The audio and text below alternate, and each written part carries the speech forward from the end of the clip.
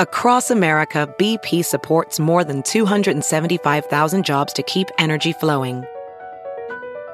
Jobs like building grid-scale solar energy in Ohio and producing gas with fewer operational emissions in Texas. It's and, not or. See what doing both means for energy nationwide at bp.com/investing in America. Hello, everybody. It's Ben Jarofsky. Favorite time of the week. Dave Glowacz joins me. Everybody's like, Dave Glowacz is back. Yes, DG is back. Welcome back, Dave Glowacz. It's always a pleasure, Ben. Thank you for having me.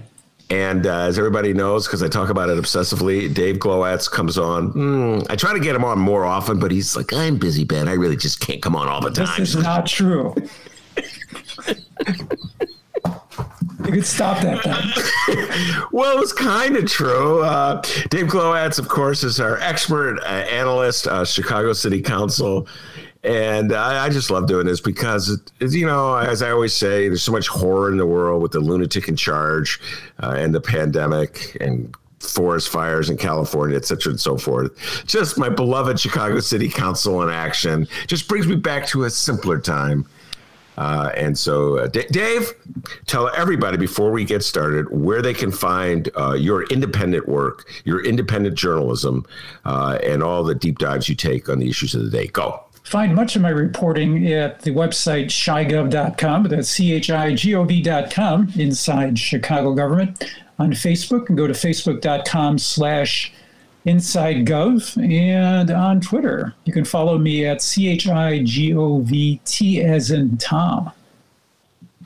All right, very good. So we're going to pick apart last week's Chicago City Council meeting. Why don't you do the setup, Dave? Give us all the details we need to know before we get started. Well, Ben, since I was last on your show, 2 full city council meetings have taken place. One was on October 21st, and the most recent one was on September. You mean August. What did I say, October? Yes. I'm looking forward to Halloween, you know, because I already got the mask. I've got several, as a matter of fact, but they all look the same. It's unfortunate. Anyway, as you were saying, August 21st, and the most recent one on September 8th. We're going to listen to audio from both of those, or as we say on the South Side, devoted them. But first, a word on the August meeting. It's not clear to me, Ben, who decides the dates of full city council meetings. But despite people like Alderman Andre Vasquez of the 40th Ward calling for full city council meetings every 2 weeks, no full meeting was scheduled for August. However, this is something I learned just recently. State law apparently provides for municipal legislators to call special meetings of their body. So on August 19th, a group of 4 aldermen sent a communication to the Chicago City Clerk requesting a meeting of the full city council on August 21st. And those 4 aldermen are Pearson of Ward 5, Beale of 9, Lopez of 15, and Napolitano of 41. It's kind of an interesting, diverse array, wouldn't you say? Well, I just wrote that down. Beale, yes. And for real Chicago City Council junkies, I'll just point out Leslie Harrison from the 5th Ward in the Hyde Park South Shore area is a classic Chicago progressive and independent.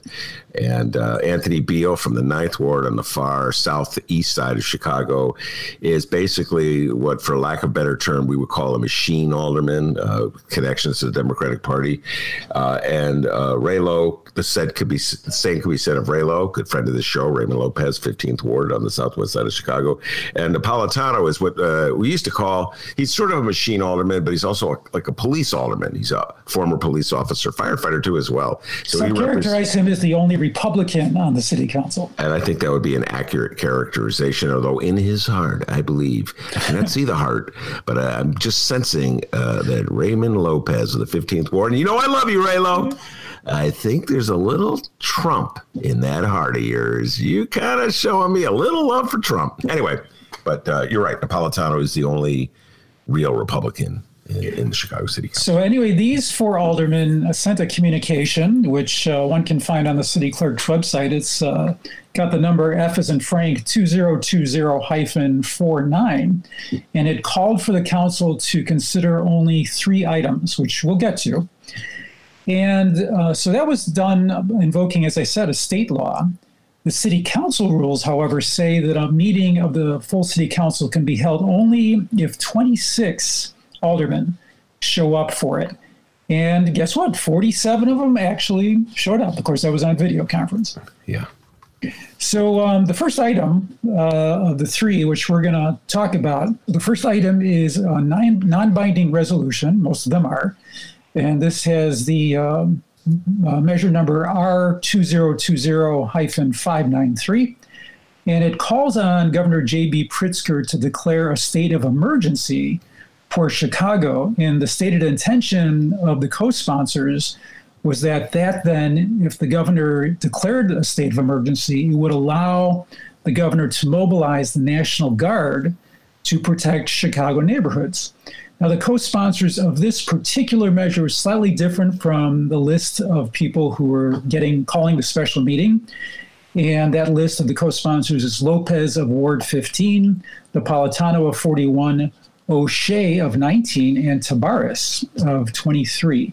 And let's listen to some talk about this resolution. This first item has to do with a resolution for calling on the governor to declare a state of emergency. And we'll hear the introduction by the mayor. And let's listen. I cannot go without saying that I've always had the deepest respect for each of you. It is your commitment to public safety that stands as my personal foundation for respect and admiration for what each of us have to do. But the reason that I believe that we're gathered here today in the supposed name of true government calls me to question the true intent. The nature of the matter before us today themselves are neither exigent nor do they rise to the level of a city emergency that would require that we bypass the democratic process of having meaningful debate whereby witnesses may be called to present testimony and evidence where our colleagues can properly discern for themselves the factors which may or may not place the city in a state of emergency. Madam President, I'm left to believe that we're present on this August 21st because of personal opportunity has arisen, opportunity to carry out personal grievances against the president of this body. And I'd rather not be used as a pawn in that process. In the 5 years I've been here, each of one of us have always respected the committee process and have not attempted to overthrow it. Alderman Lopez, briefly. I rise with my colleagues to reject this motion to refer this item to the Public Safety Committee. Yes, we are here for a reason. We are in a state of emergency in the city of Chicago. We have been 3 months since the rioting and looting that took place at the end of May, the beginning of June, when questions were first asked, what's the plan? There have been no hearings by any committee regarding what that plan is. So I'm sorry if people feel offended, but this is where we are today. This is not personal against anyone in this room. We have an obligation to come together. Today we are together. Today we can have a discussion. Today we can have a vote to ascertain the will of the people as reflected in their elected representatives in this chamber. Simply brushing this aside to a committee that will happen and report out after Labor Day in the next month or even later is not satisfactory for me. And it absolutely is not what the Chicagoans we all were elected to represent want to see. Alderman Beale, please briefly. I, too, encourage my colleagues not to refer this to committee and to have this discussion today. When you look around, just last night, a 78-year-old woman was shot in the chest. Day before that, 6 people were shot in Auburn, Gresham. Calling for a state of emergency is just asking for the National Guard to come in and assist our business districts. The first wave of looting, 300 National Guards were called in to protect downtown. Well, my community wants to be protected as well. This is not personal. This is not grandstanding. This is a Hail Mary to save our community from the things that are happening every single day. Alderman Napolitano. I do too encourage my colleagues just to have this conversation. Right now, we are 3 months into turmoil, destruction, looting, and rioting. All of you are losing police in all of your wards due to the point that we have to secure the downtown area, which is much understood. But at the same time, we're leaving the rest of the city open for anything to happen. I have zero to gain by grandstanding. All it is 20 years of me working for this city and loving it and giving everything I got to protect it. I would just like to have the conversation. The first person we heard there, Ben, was Alderman Chris Taliaferro, who is the chair of the Public Safety Committee and also represents the 29th Ward. After we heard him express his pique about this resolution, we heard a couple of aldermen talk about how there needs to be a conversation about this, and then essentially telling Taliaferro that this ain't about you, Chris. This is a conversation that we need to have. And by the way, the resolution failed. It was not approved. Okay. May I please go give a few of my thoughts? I was dutifully taking notes as I listened to this discourse, and I just have to tell people this is the first time I've heard this. Dave Glowacz does not provide me with the actualities. That's the radio term for it, Dave. The actualities he provides before he plays them. So this is just first time I've heard it. Here's my initial response, and I'll take it. There were 4 people who spoke: Chris Taliaferro, Raymond Lopez, Anthony Beale, 5, RayLo, and Anthony Napolitano. And I must respectfully admit that I disagree with each and one of them. Now you go, Ben, how could you disagree with people who are already disagreeing with each other? You're going to say, wait a minute, if you disagree with one, you're going to have to agree with the other. No. They're playing games. Let's start with Chris Taliaferro. He says, this is a personal grievance, and I'd rather not be used as a pawn. In all due respect, that's what you are, Alderman. That's what the aldermen in the city council have been for as long as I've lived in the city of Chicago. Bob Dylan wrote a song about the killing of Medgar Evers back in the 1960s. I know nobody knows it. It's called Only a Pawn in Their Game. And he could have been singing about the aldermen in the Chicago City Council. Of course you're pawns. You get moved around all the time. You get fed talking points by the mayor's speechwriters. You do as you're told in most cases. So of course you're a pawn in their game. You're a pawn in this particular game. Absolutely, by virtue of the fact that as the chair of a committee, you have already pledged your allegiance to Lori Lightfoot. You would not have been named chair of that committee, Dave Glowacz. You know this is true. Had you not assured the mayor that you would be a loyal supporter of her in the city council. So I don't know, is that a pawn necessarily? Well, I don't want to demean anybody, but I'm saying it's pawn-like. Then we move on. What do you think is going, and we play this game all the time, right? We can't see inside these guys and gals' minds, but do you feel that Taliaferro is speaking sincerely, that he actually feels offended, or is he playing a part and he knows he's playing a part? Yes. Both. The both of them. Both of them. Absolutely. And I'll go to RayLo. Same question could be asked for RayLo. Quote, this is not personal. This is not directed at anybody in this room. RayLo, you know I love you. You're always welcome on my show. You're a fun guest to have on. We do battle. But you know, when you said it, that was not true. This is most definitely personal. This is directed at Mayor Lori Lightfoot. And for whatever reason, you do not like Mayor Lori Lightfoot, and you've chosen to take a stand against Mayor Lori Lightfoot. You did not take such a stand against Mayor Rahm Emanuel, who was the mayor before Lori Lightfoot. I know everybody in the city of Chicago wants to forget that they elected Rahm Emanuel twice, not once, but twice. Oh, Ben, what's his name? I can't remember it. You're so embarrassed by the vote for that guy. I can't remember him. I voted for Lori Lightfoot. RayLo, you were a huge supporter of Rahm Emanuel. So now you weren't that independent then. You weren't calling for special meetings of the Chicago City Council. You weren't questioning police tactics and police strategies. And there was every bit as much violence back then as there is now. Violence is not something that just occurred when Lori Lightfoot was elected mayor of the city of Chicago. As Dave Glowacz can tell you, he's lived in Chicago longer than I have. Violence is like a Chicago thing. It's always been here. And the city's basic strategy to violence is to lock people up, beat them over the head, and look the other way when guns are being sold. Yes, Dave Glowacz raising his hand. He wants to say something. Go ahead, young man. What about the possibility that an alderman like Ray Lopez has evolved as a representative of the people and wasn't perhaps feeling it as, whatever you want to call it, right? Like he has not, he's come into this. I'm just suggesting this. I don't know this. That he has come into his own as someone who feels like he's found his voice, perhaps. Fair enough. I will concede that point. I will say Raymond Lopez has evolved. I certainly appreciate the role he's playing. I've said that many times in these conversations that we've had.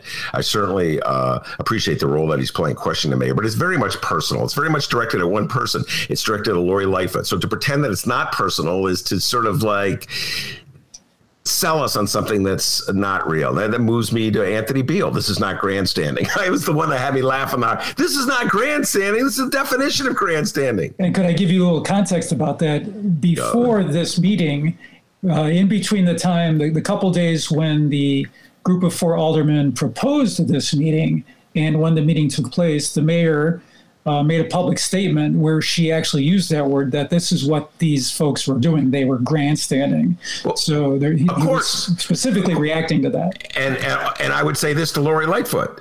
That was demeaning to dismiss their concerns about policing and police strategies as grandstanding. That's straight out of the Rahm playbook. That's where you dismiss absolutely every critical thing that an alderman says as posturing. That goes back to the old days of Richard J.D. How many trees have you planted? It's like nobody's allowed to criticize you because then it's political. That sounds like something Donald Trump would say. So it's very much political gamesmanship that's going on here. But there's a very serious concern, which is what's the proper tool or approach, whatever you want to say, strategy that we should adopt for policing. We're dealing with crime, dealing with criminal justice. This is something Chicago has not directly confronted in all the years I've been here. This is something Chicago sweeps under the rug. This is something that Chicago pretends that there is no debate on, that we're all locked in on one idea, and that's lock them up. And by the way, the final one, Napolitano from this one had me almost laughing out loud. 41st Ward. I have zero to gain by grandstanding. Are you kidding me? Nothing to gain by grandstanding? Nothing to be gained? You're a police officer in an award filled with police officers supported by the Fraternal Order of Police who've been at battle with Mayor Lori Lightfoot since she took office, who've supported Donald John Trump, who is using Chicago as like his backdrop, his political backdrop to sort of scare people into white people, I should be specific, into voting Republican?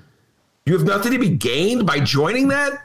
You have plenty to be gained. You got the support of the Fraternal Order of Police to be gained for that. You got the support of many of the law and order types in your ward. You go into a restaurant they were probably all closed because of the pandemic. You walk into a grocery store and someone will say, Alderman Napolitano, I loved it when you stood up for the police department and told that so-and-so what you really thought.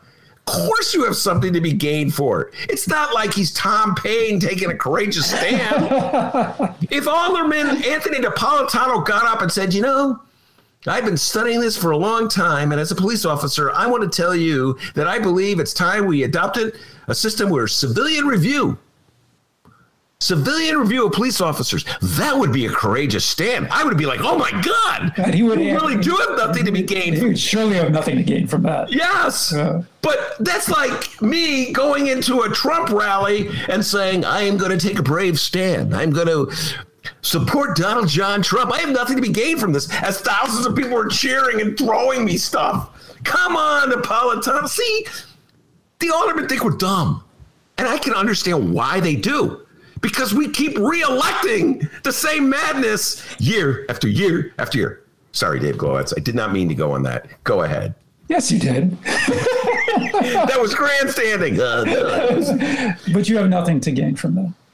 I really do have nothing to gain. I'm stuck in an attic looking at a porta potty. What have I gained from this system? 40 years of bashing my head against the wall. What do I have to show for it, Dave? Nothing. Well, maybe this next one will cause your head to even explode. This next one. Yeah. Go ahead. It's even worse than this. Go. Dennis, we're going to do budget next. This next was the second item on the August 21st meeting agenda. and it is known as Resolution R2020-594. And this item urged the Budget Committee to, quote, hold monthly public subject matter hearings ahead of City of Chicago annual appropriations ordinance hearings to allow constituents to express will and priorities regarding public safety. So it's essentially calling for public hearings around formulation of the 2021 budget. It was sponsored solely by Alderman RayLo of the 15th. And let's listen to that. The next item on the agenda is a resolution calling for monthly public hearings throughout the city in advance of the 2021 budget hearings. Yes. The chair recognizes Alderman Dowell. As chair of the Budget and Government Operations Committee, I take this position very seriously. I think my colleagues would agree that we have opened up the budget process to provide information to all the committee members and members of the City Council who are not on the committee. I have to say that I'm deeply disappointed and somewhat offended that not one of the sponsors of this resolution contacted me to discuss this resolution. I think my colleagues know that I'm approachable, I'm fair, and I respect the committee process. Had a call been made, I would have provided the sponsors with the tentative schedule of the community outreach we would be doing in advance of the budget hearings that would be done in collaboration with the Office of Budget and Management. The chair recognizes Alderman Lopez. The outcry that we've heard from our residents from every part of the political spectrum, demanding to know what we do with the $1.4 billion that we allocate through our police department to keep Chicago safe. And we have not had a single meeting to see if where we've budgeted money is in alignment with where the needs of our residents are. That is what this resolution called for, so that when we do finally meet in the coming months to discuss the budget ordinance, that we spend more than one day trying to figure out if we got it right. And today we're making a decision saying, well, I'm offended that you want to force this issue, so I don't want to hear from you. The chair recognizes Alderman Sigcho Lopez.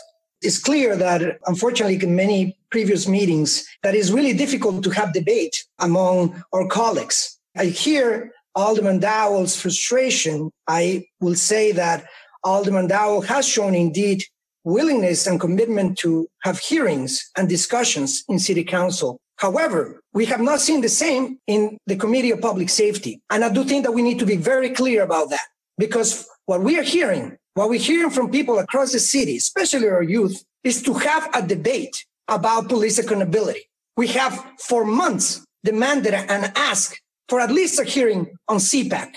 So I do think that we need to differentiate the issues and be very clear what's happening here and the lack of debate and answers that we have in the council. Thank you, sir. No, Mayor, I'm not finished yet. I would ask you, sir, to wind up your comments. There are a number of your colleagues. I urge you, Mayor, then to start having conversations with the City Council, because there's been at least 40% of the council that doesn't receive proper hearings and proper briefings. So I urge you, Mayor, to make sure that we all included. The chair recognizes Alderman Moore.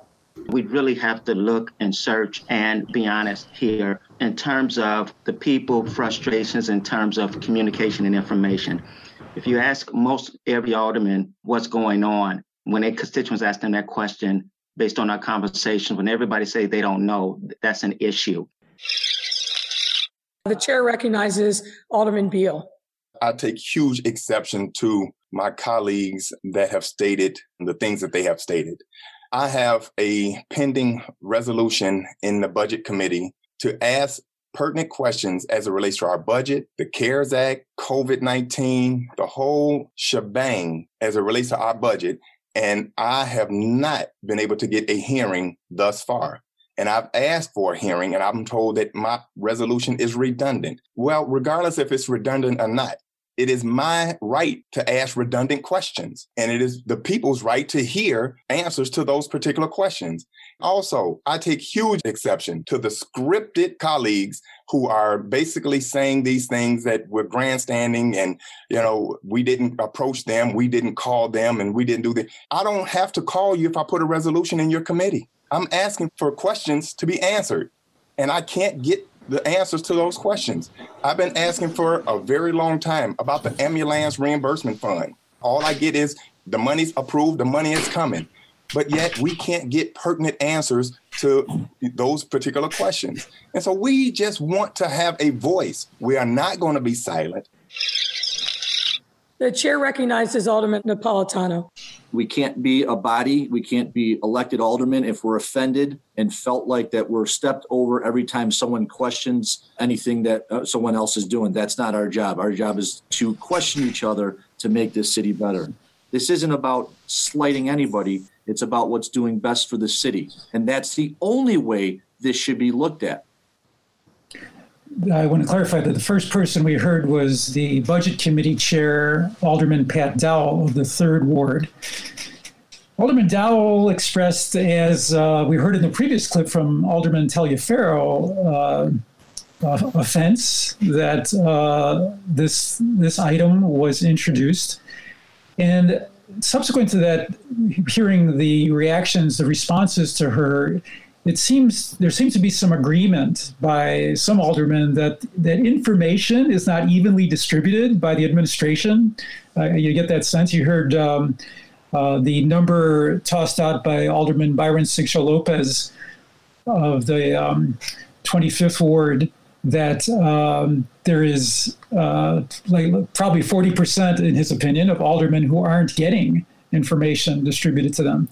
Also, you'll notice, Ben, that Alderman pointed out that issues around the entire city budget are linked to those of public safety, and the latter takes the form of the $1.4 billion devoted to the Chicago Police Department. And the last thing I'll say is this resolution also did not pass. All right. This debate, Dave, could be Exhibit A of what I was talking about when I said that aldermen are pawns in the game. So I'd like to introduce this as State Exhibit A for pawns in the game. Essentially what they're getting at is an age-old debate over whether aldermen are legislators or service providers. And as far as mayors are concerned, aldermen are service providers first and foremost. Their job is to make sure that the locals are more or less pleased with the services they get in garbage pickup, snow removal, the mundane but very important day-to-day affairs of running a city like Chicago. And they're only legislators in that the law requires their approval for things that the mayor wants. So at appropriate times, the mayor convenes the meeting and tells them how to vote, gives them the speeches they're supposed to read, which they obediently read, echoing whatever phrases the mayor's speechwriters come up with, denouncing people who disagree with them as grandstanders and troublemakers and non-tree planters, going back to the days of Richard J. Daley. And then they obediently pass whatever the mayor wants them to pass, whether they've read it, whether they know what's involved, whether they agree with it, whether they disagree with it, it doesn't matter. They are pawns in the game. And so I am going to give a shout out to RayLo, to Beale, and to Anthony Napolitano. I don't agree with them politically on a lot of issues, particularly Napolitano. But Napolitano, give you credit. You stand up. This is what aldermen should do. It's a check and a balance on the mayor. And it's funny that many of the aldermen who are now committee chairs for Lori Lightfoot played this role back in the old days for mayor, when Mayor Rahm was the mayor, or when Richard M. Daley was the mayor. It's a very important role. Now, unless we're just going to say, which many Chicagoans want us to say, Mayor Lightfoot, you just do whatever you want. Just do whatever you want. I would say, Dave, that most Chicagoans have that attitude. I elected the mayor, she's in charge. Or in the case of Rahm, he's in charge. In the case of Daley, he's in charge. Harold Washington was a little different. Hey, we need to check and balance because, Harold Washington's a little different then. But that was race involved.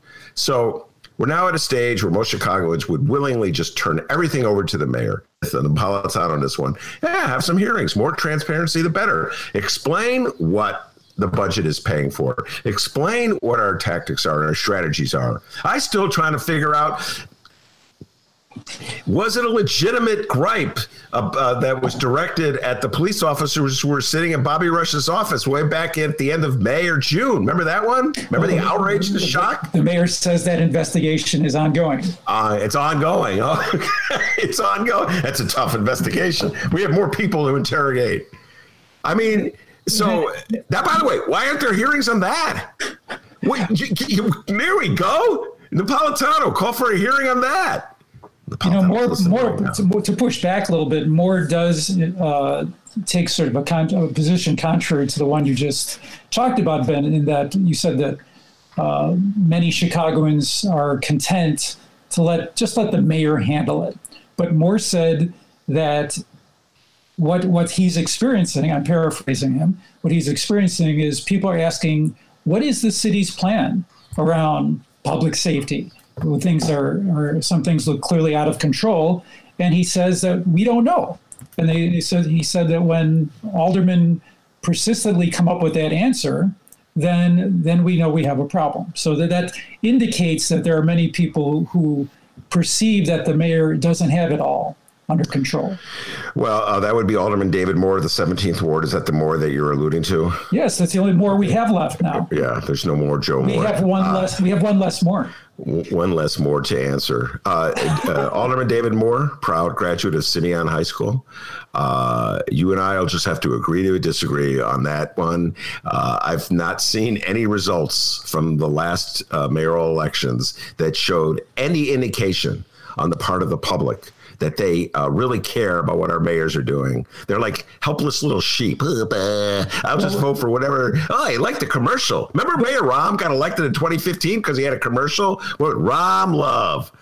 Now, please, Dave, show me how a public that was moved by a commercial. No, he switched his sweater. That's what he did. He did devoted him. He actually had this little heart-shaped Rahm Love logo that his campaign used, and the sweater.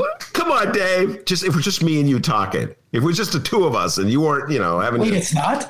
Dave Moore, you would know. You saw what happened.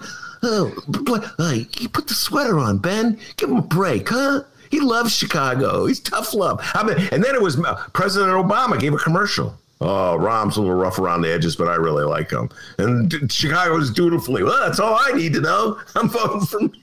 Well, let's not forget that your conclusion of how many Chicagoans voted for and support the mayor doesn't include all the Chicagoans that didn't vote. That is a very good comeback. So we move on. But just before you go, Pat Hill, may you rest in peace. My dear friend Pat Hill used to tell me that all the time. A great activist, a police officer too. And she, whenever I would go onto that little rant, she would go, Ben, most Chicagoans didn't vote. And, Pat, I love you. So I will allow that. I'll put that on the record, Dennis. Go ahead, D. I mean, I'm calling both of you D. Go ahead, Mr. Glowacz. Wait, your name starts with D too, Dennis? I thought it was T. My brain hurts. We're going to do Lopez next, Dennis, in case we haven't had enough. So we're going to leave the August 21st meeting. There's some other stuff that went on there, but not much. Okay. We'll now move on to the regularly scheduled meeting of the full city council on September 9th. That meeting went for a little under 2.5 hours, and it conducted lots of routine city council business, unlike the August meeting. And one of the things that I found notable was something that actually came out of the August 21st meeting, and it came during the Budget Committee report by the Budget Chair, Pat Dowell of the 3rd Ward. And so let's listen to what she said. Item number 4. A substitute resolution introduced by Alderman Raymond Lopez, 15th Ward, concerning the Committee on the Budget and Government Operations to hold subject matter hearings on public safety in the city of Chicago. The chair recognizes Alderman Lopez. I personally want to take a moment to thank Chairman Dowell for working with me to come to a better resolution that I think will provide increased transparency quarterly for the members of the city council and for the people of the city of Chicago so that we can see more accurately how our budget is progressing throughout the year for the next 2 years. I think that is a wonderful fundamental shift in how we address our city's finances. And I want to also commend you, Madam Mayor, for committing to the 2 years through our budget committee as well. I also want to thank both Chairman Dowell as well as Chairman Taliaferro, who, in accordance with this resolution, will be having a joint meeting on budget and public safety in the near future, again, in the spirit of working together. So here's something remarkable, Ben. Ray Lopez introduced this resolution that we just talked about in the August 21st meeting, and it actually evolved, and into a compromise resolution. They actually changed the language a little bit. It's now SR 2020-594, passed by the City Council to allow for quarterly scheduled sort of progress reports on the city budget for the next 2 years. And what we heard Ray Lopez thanking all concerned. Well, it's a beautiful thing. And I had a cheer or two. Oh, Dennis, I forgot to say it. Did you have Kumbaya that you can play? Yeah, that's exactly what I was thinking. I had a tear or two. I had to wipe away. And it was just a beautiful thing, when they could all get together and just, work through their differences. But doesn't that surprise you, given the tone of what we just heard from the August 21st meeting? I mean, it completely threw me. Yeah, who knows? I mean, yeah, you're right. It is it's a 180. And so maybe, everybody said, yeah, maybe a good idea to pretend as though we care about openness and transparency because, there's not, listen, here's the reality. We'll probably have a whole conversation on the budget, so I don't want to get too much into it. But budgets are forecasts. You know this, Dave. We've had this conversation many times. And so whatever they forecast now will change. And, the pandemic definitely caused a huge change in the forecast that was made in November when they passed the last budget. So if tomorrow there's a miracle vaccine that emerges and that eradicates coronavirus, and we can go back to life as we know it. We can start doing these interviews back in our humble little studio, and businesses start flourishing again, and people get back to work again. Then that'll change the budget as well. So which is why having sort of baked in public scrutiny seems to me like it's a really good compromise. Yes, I think it's a great compromise, and let's. I'm going to give a sincere, not a shred of sarcasm or facetiousness in what I'm about to say. Good job, RayLo. Good job, Mayor Lori Lightfoot. And good job, Pat. Anybody else I got to give praise to for this one, Dave? I guess Taliaferro got a little bit of credit in there, too. Good job to you, Alderman. All of you. Can we just have like a group hug? I love you. You love me. I'd really rather hear Kumbaya, actually. Okay, all right, Kumbaya. Anyway, so that's good. No, I'm all that Chicago cynicism I'm putting aside. From here on out, quarterly budget reports where they're going to have honest, transparent accounts of how they're spending our money, including the impact of TIFs on our property taxes. Well, they're going to have public hearings too. So, okay. Well, speaking of compromise, Dennis, we're going to do Woodlawn next. Another thing that happened at the September City Council meeting is they passed an ordinance that provides for the following. It provides for the expenditure of city funds to preserve housing in Woodlawn, and it creates a pilot program for Woodlawn renters to get sort of a first crack at buying city-owned property. And this is viewed as a win by housing activists to combat gentrification around the planned Obama Presidential Center. And what we're going to hear is 20th Ward Alderwoman Jeanette Taylor speaking before the council's approval vote, and let's listen. Item number 1 is an amendment to the Municipal Code Title 5, adding new chapter 5-10 entitled Tenant Opportunity to Purchase Woodlawn Pilot Program as part of the Woodlawn Housing Preservation Ordinance, providing additional residential funding programs for affordable home ownership, home improvement, and rental assistance. The chair recognizes Alderman Taylor. Whew. There are plenty of words that I could use and say, but I'll keep it short and I'll keep it to the point. We have plenty of organizations and people across the city who have seen investment happen and be displaced. And so from the very beginning, Madam President and Alderwoman Harrison, I thank you for wanting to have the conversation of saying displacement shouldn't happen. I think the hard part of this was having the conversations and figure out how it doesn't happen. While, of course, I want it all. I come from community organizing, but I do realize as an elected official, there's some compromise. And this is definitely the compromise. It's something that the community should be proud of. They work very hard, they work together, and they battled it out. And so it just shows you through conversations and us willing to work together that we can make great things happen for all constituents in the city. I want to thank Alderman Osterman for definitely being available for this conversation. As a new alderman, you don't know. And so you depend on your coworkers to help you out. And so I appreciate you putting your foot forward. To Commissioner Navarra and to Commissioner Cox, the fight is not over. We got a little more working it out and fighting to do, but this definitely is a step in the right direction.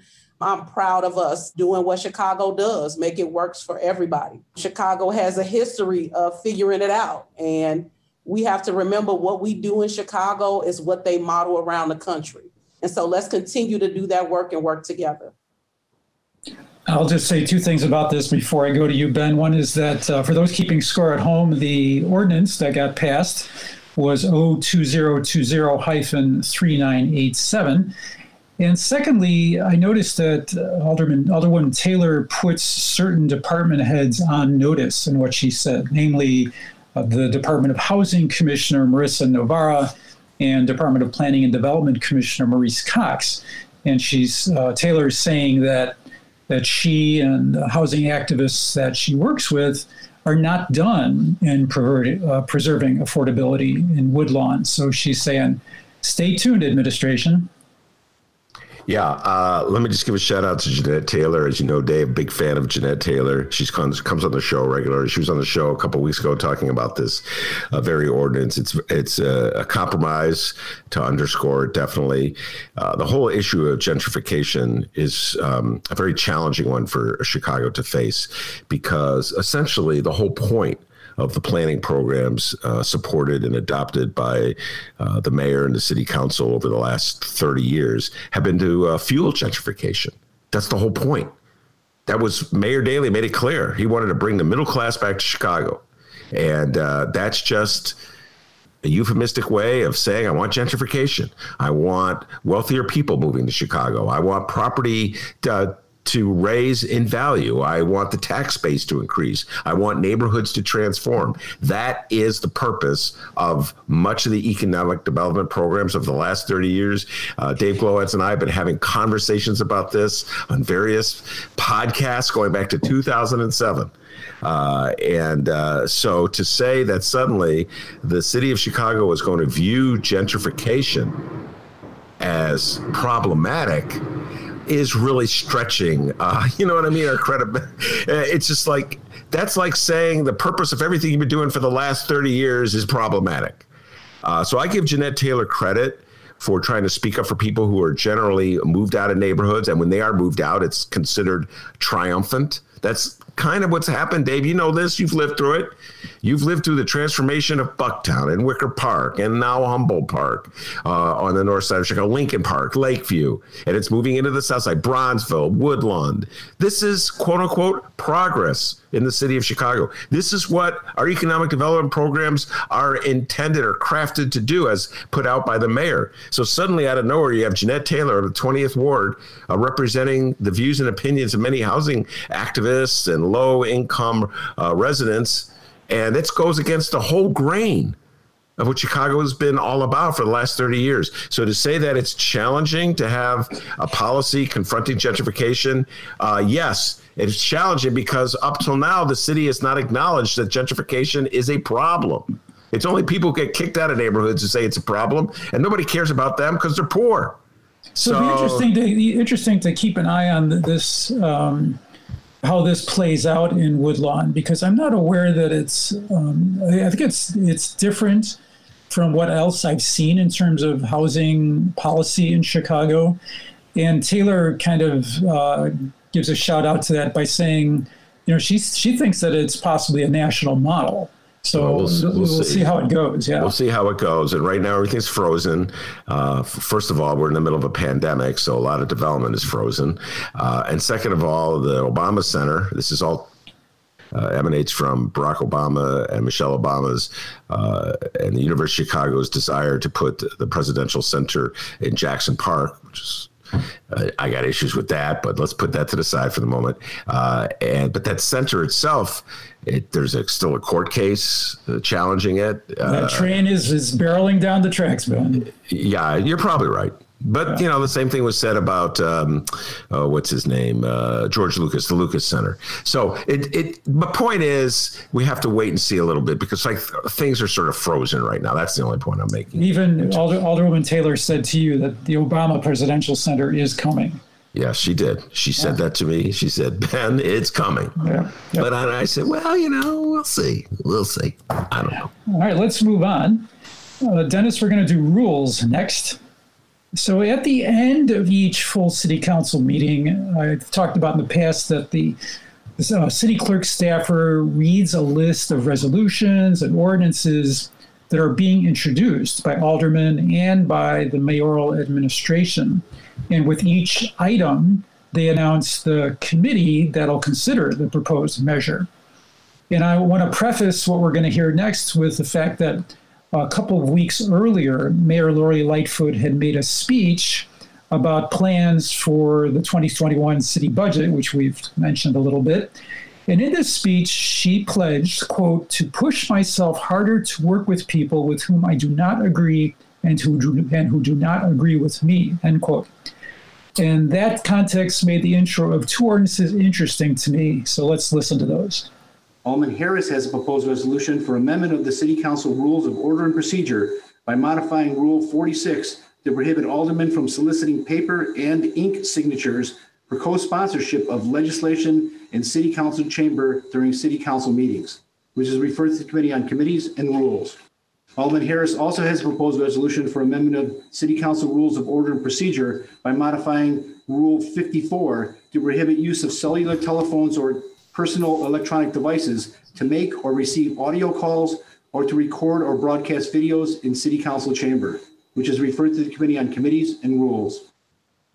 Now that sort of monotonal delivery of those two introductions belies, I think, to me, the sort of dropping nature of these proposals. And let me explain.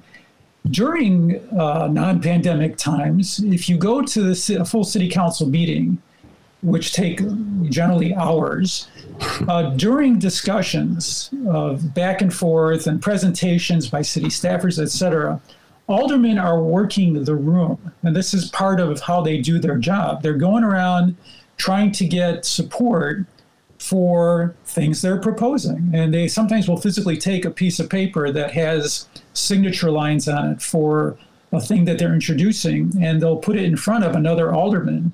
They'll stand in front of them and say, blah, blah, blah, blah, will you support this? And the alderman will say, sure, and they'll sign.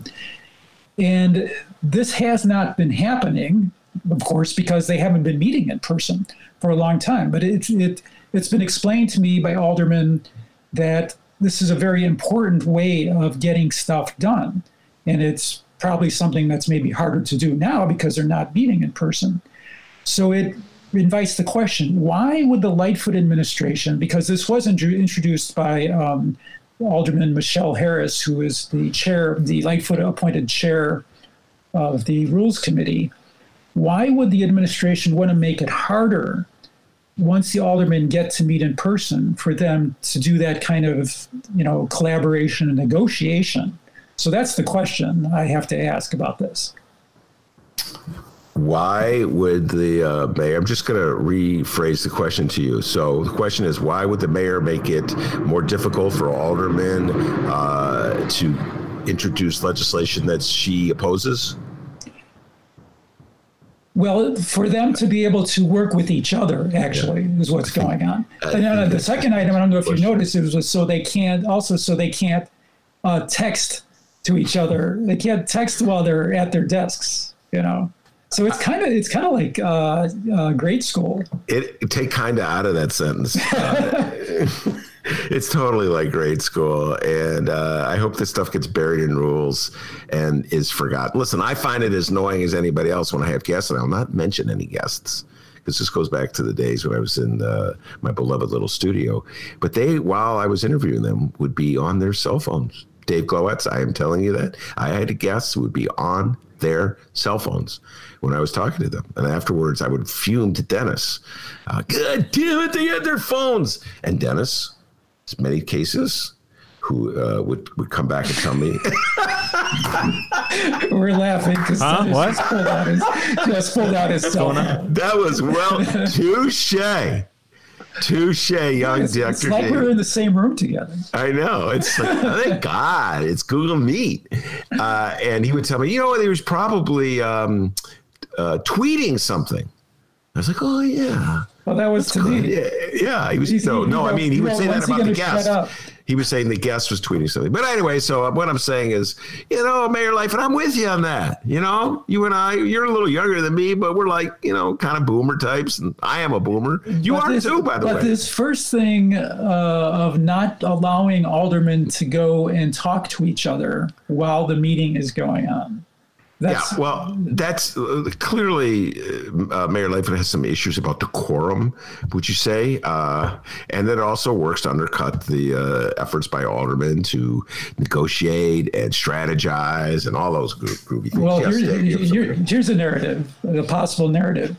Mm-hmm. So we just talked about during this interview the ways in which the aldermen have pushed back against mayoral control of the council by scheduling and having their own full city council meeting, B, pushing through measures that the Lightfoot-picked chairs of committee don't like. So one might conclude that the Lightfoot administration is anticipating once all these wild aldermen get back together in the same room, there's going to be, it's going to be even, they're going to be more contentious. So perhaps she's heading it off. Yeah, maybe so. But I would, if I were an alderman, I would vote against both of these. Look, there's always going to be a little contention between the legislative and the executive branch.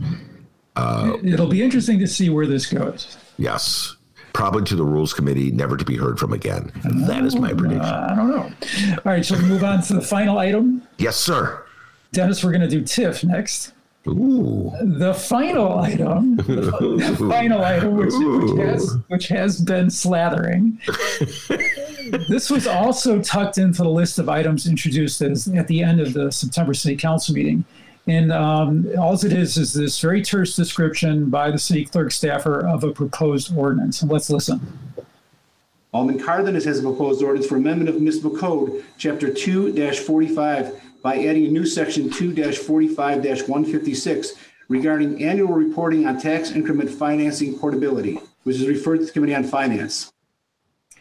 So I heard TIF and I heard tax increment finance portability, and I'm like, what? So I pulled up the ordinance, which I have here. Okay. And this essentially calls for two things. It calls, first of all, for the planning department to identify tax increment financing districts that have at least 40% surplus beyond their contractual obligations. And we can talk about how the heck that gets disclosed. And then secondly, it causes the planning department to introduce an ordinance for all those TIF districts that have such surplus to port the surplus from the district to an eligible neighboring TIF district.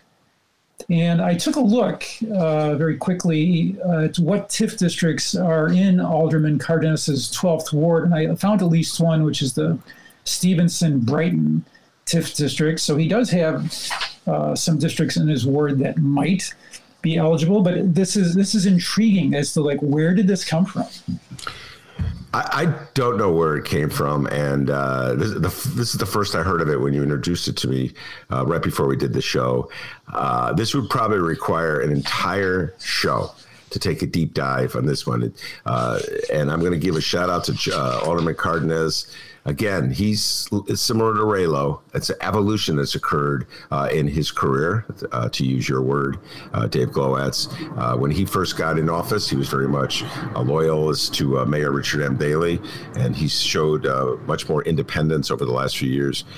This particular ordinance gets at the heart of what I call the slush fund part of a TIF. And there's many reasons to object to the TIF program in Chicago, but one of the, near the top of the list is the notion that it's a slush fund. So millions and millions of dollars every year go into bank accounts controlled by the mayor, and she's free pretty much to spend them however she wants. That obviously is not transparency. That obviously is not good government. And so it would be incumbent upon all the good government types in the city of Chicago. Let's say the people who were so outraged by Smollettgate, if I could just bring that one up from earlier in the show earlier today, so outraged by Smollettgate, and yet are so quiet about the TIF slush fund. Ben, would you characterize Alderman Cardenas as a good government type? As I said, it's an evolution with Alderman Cardenas. He started off as a Daley loyalist, and then at some point he moved to, probably because his ward was changing and he saw he was under threat from progressives, he moved toward the independent side of the equation. And he came to First Tuesday, I want to say 4 years ago or so, when Mick Dumke and I were hosting the show, and we talked about his evolution. That was a fun show, as I recall. So you've got an up-close look at that evolution. Yeah, and my basic point is this. I'd have to talk to Cardenas to see what got him motivated to do this. So I'm not going to speculate. But I will say this, that if you want to reform the TIF program, the first thing you would do at the top of the list would be make sure that no TIF district would collect any more money than it needs for one single project. And the reason we have a slush fund with TIF districts is that the TIF, there's no ceiling on the amount of money a TIF district can collect. It can collect as much as it can bear. And even if the initial project's completed, the tax dollars will still go into the TIF district. Well, if you limit, and this is what Harold Washington wanted to do way back in 1984. You could read his initial TIF plan. If you limit the tax dollars that go into a TIF district only to one project, and you cut that TIF district off as soon as that project is completed, the slush fund disappears. And that's what Cardenas is getting at. I can't imagine any mayor, and I don't care who that mayor is, giving up that slush fund, because money makes the world go around, to quote your favorite musical, Cabaret. I know you're a huge fan of Cabaret. That jingle jangle, clank, clank, clank. And that's... Only if it's the Liza Minnelli version. Very good for knowing that. That's my favorite version too. I love that when Joel Grey sings "Money Makes the World Go Round." But one of the things in here is that if you carved it out as an ordinance all by itself, is interesting to me. Is that identifying the unencumbered or the actual contractual obligations in each TIF district? Because as you well know, Ben, this has been a source of mystery to people such as yourself who have been looking at TIF districts for a long time. The city typically, quote, declares, unquote, a TIF surplus at the end of each year, but it can't be independently validated by activists like our friend Tom Tresser. Mm-hmm. You said it well. No need to go any further. You said it all. The city goes, well, that money's obligated. Sorry, Tommy Tresser, we can't do anything for you. And of course, nobody knows if it's obligated because nobody can see the evidence of it. The only people who have the evidence is the city, and they're not sharing it. So there you go. No, that's all I've got today, Ben. Well, that was a lot. It wasn't just all you got. That was a great presentation. Studio audience, could you give it up for Dave Glowacz? Outstanding job as always. Dave, one more time, let people know where they can read your excellent work and find you on the internet. Go. You can read and listen to my work at the Inside Chicago Government website. That's chigov.com.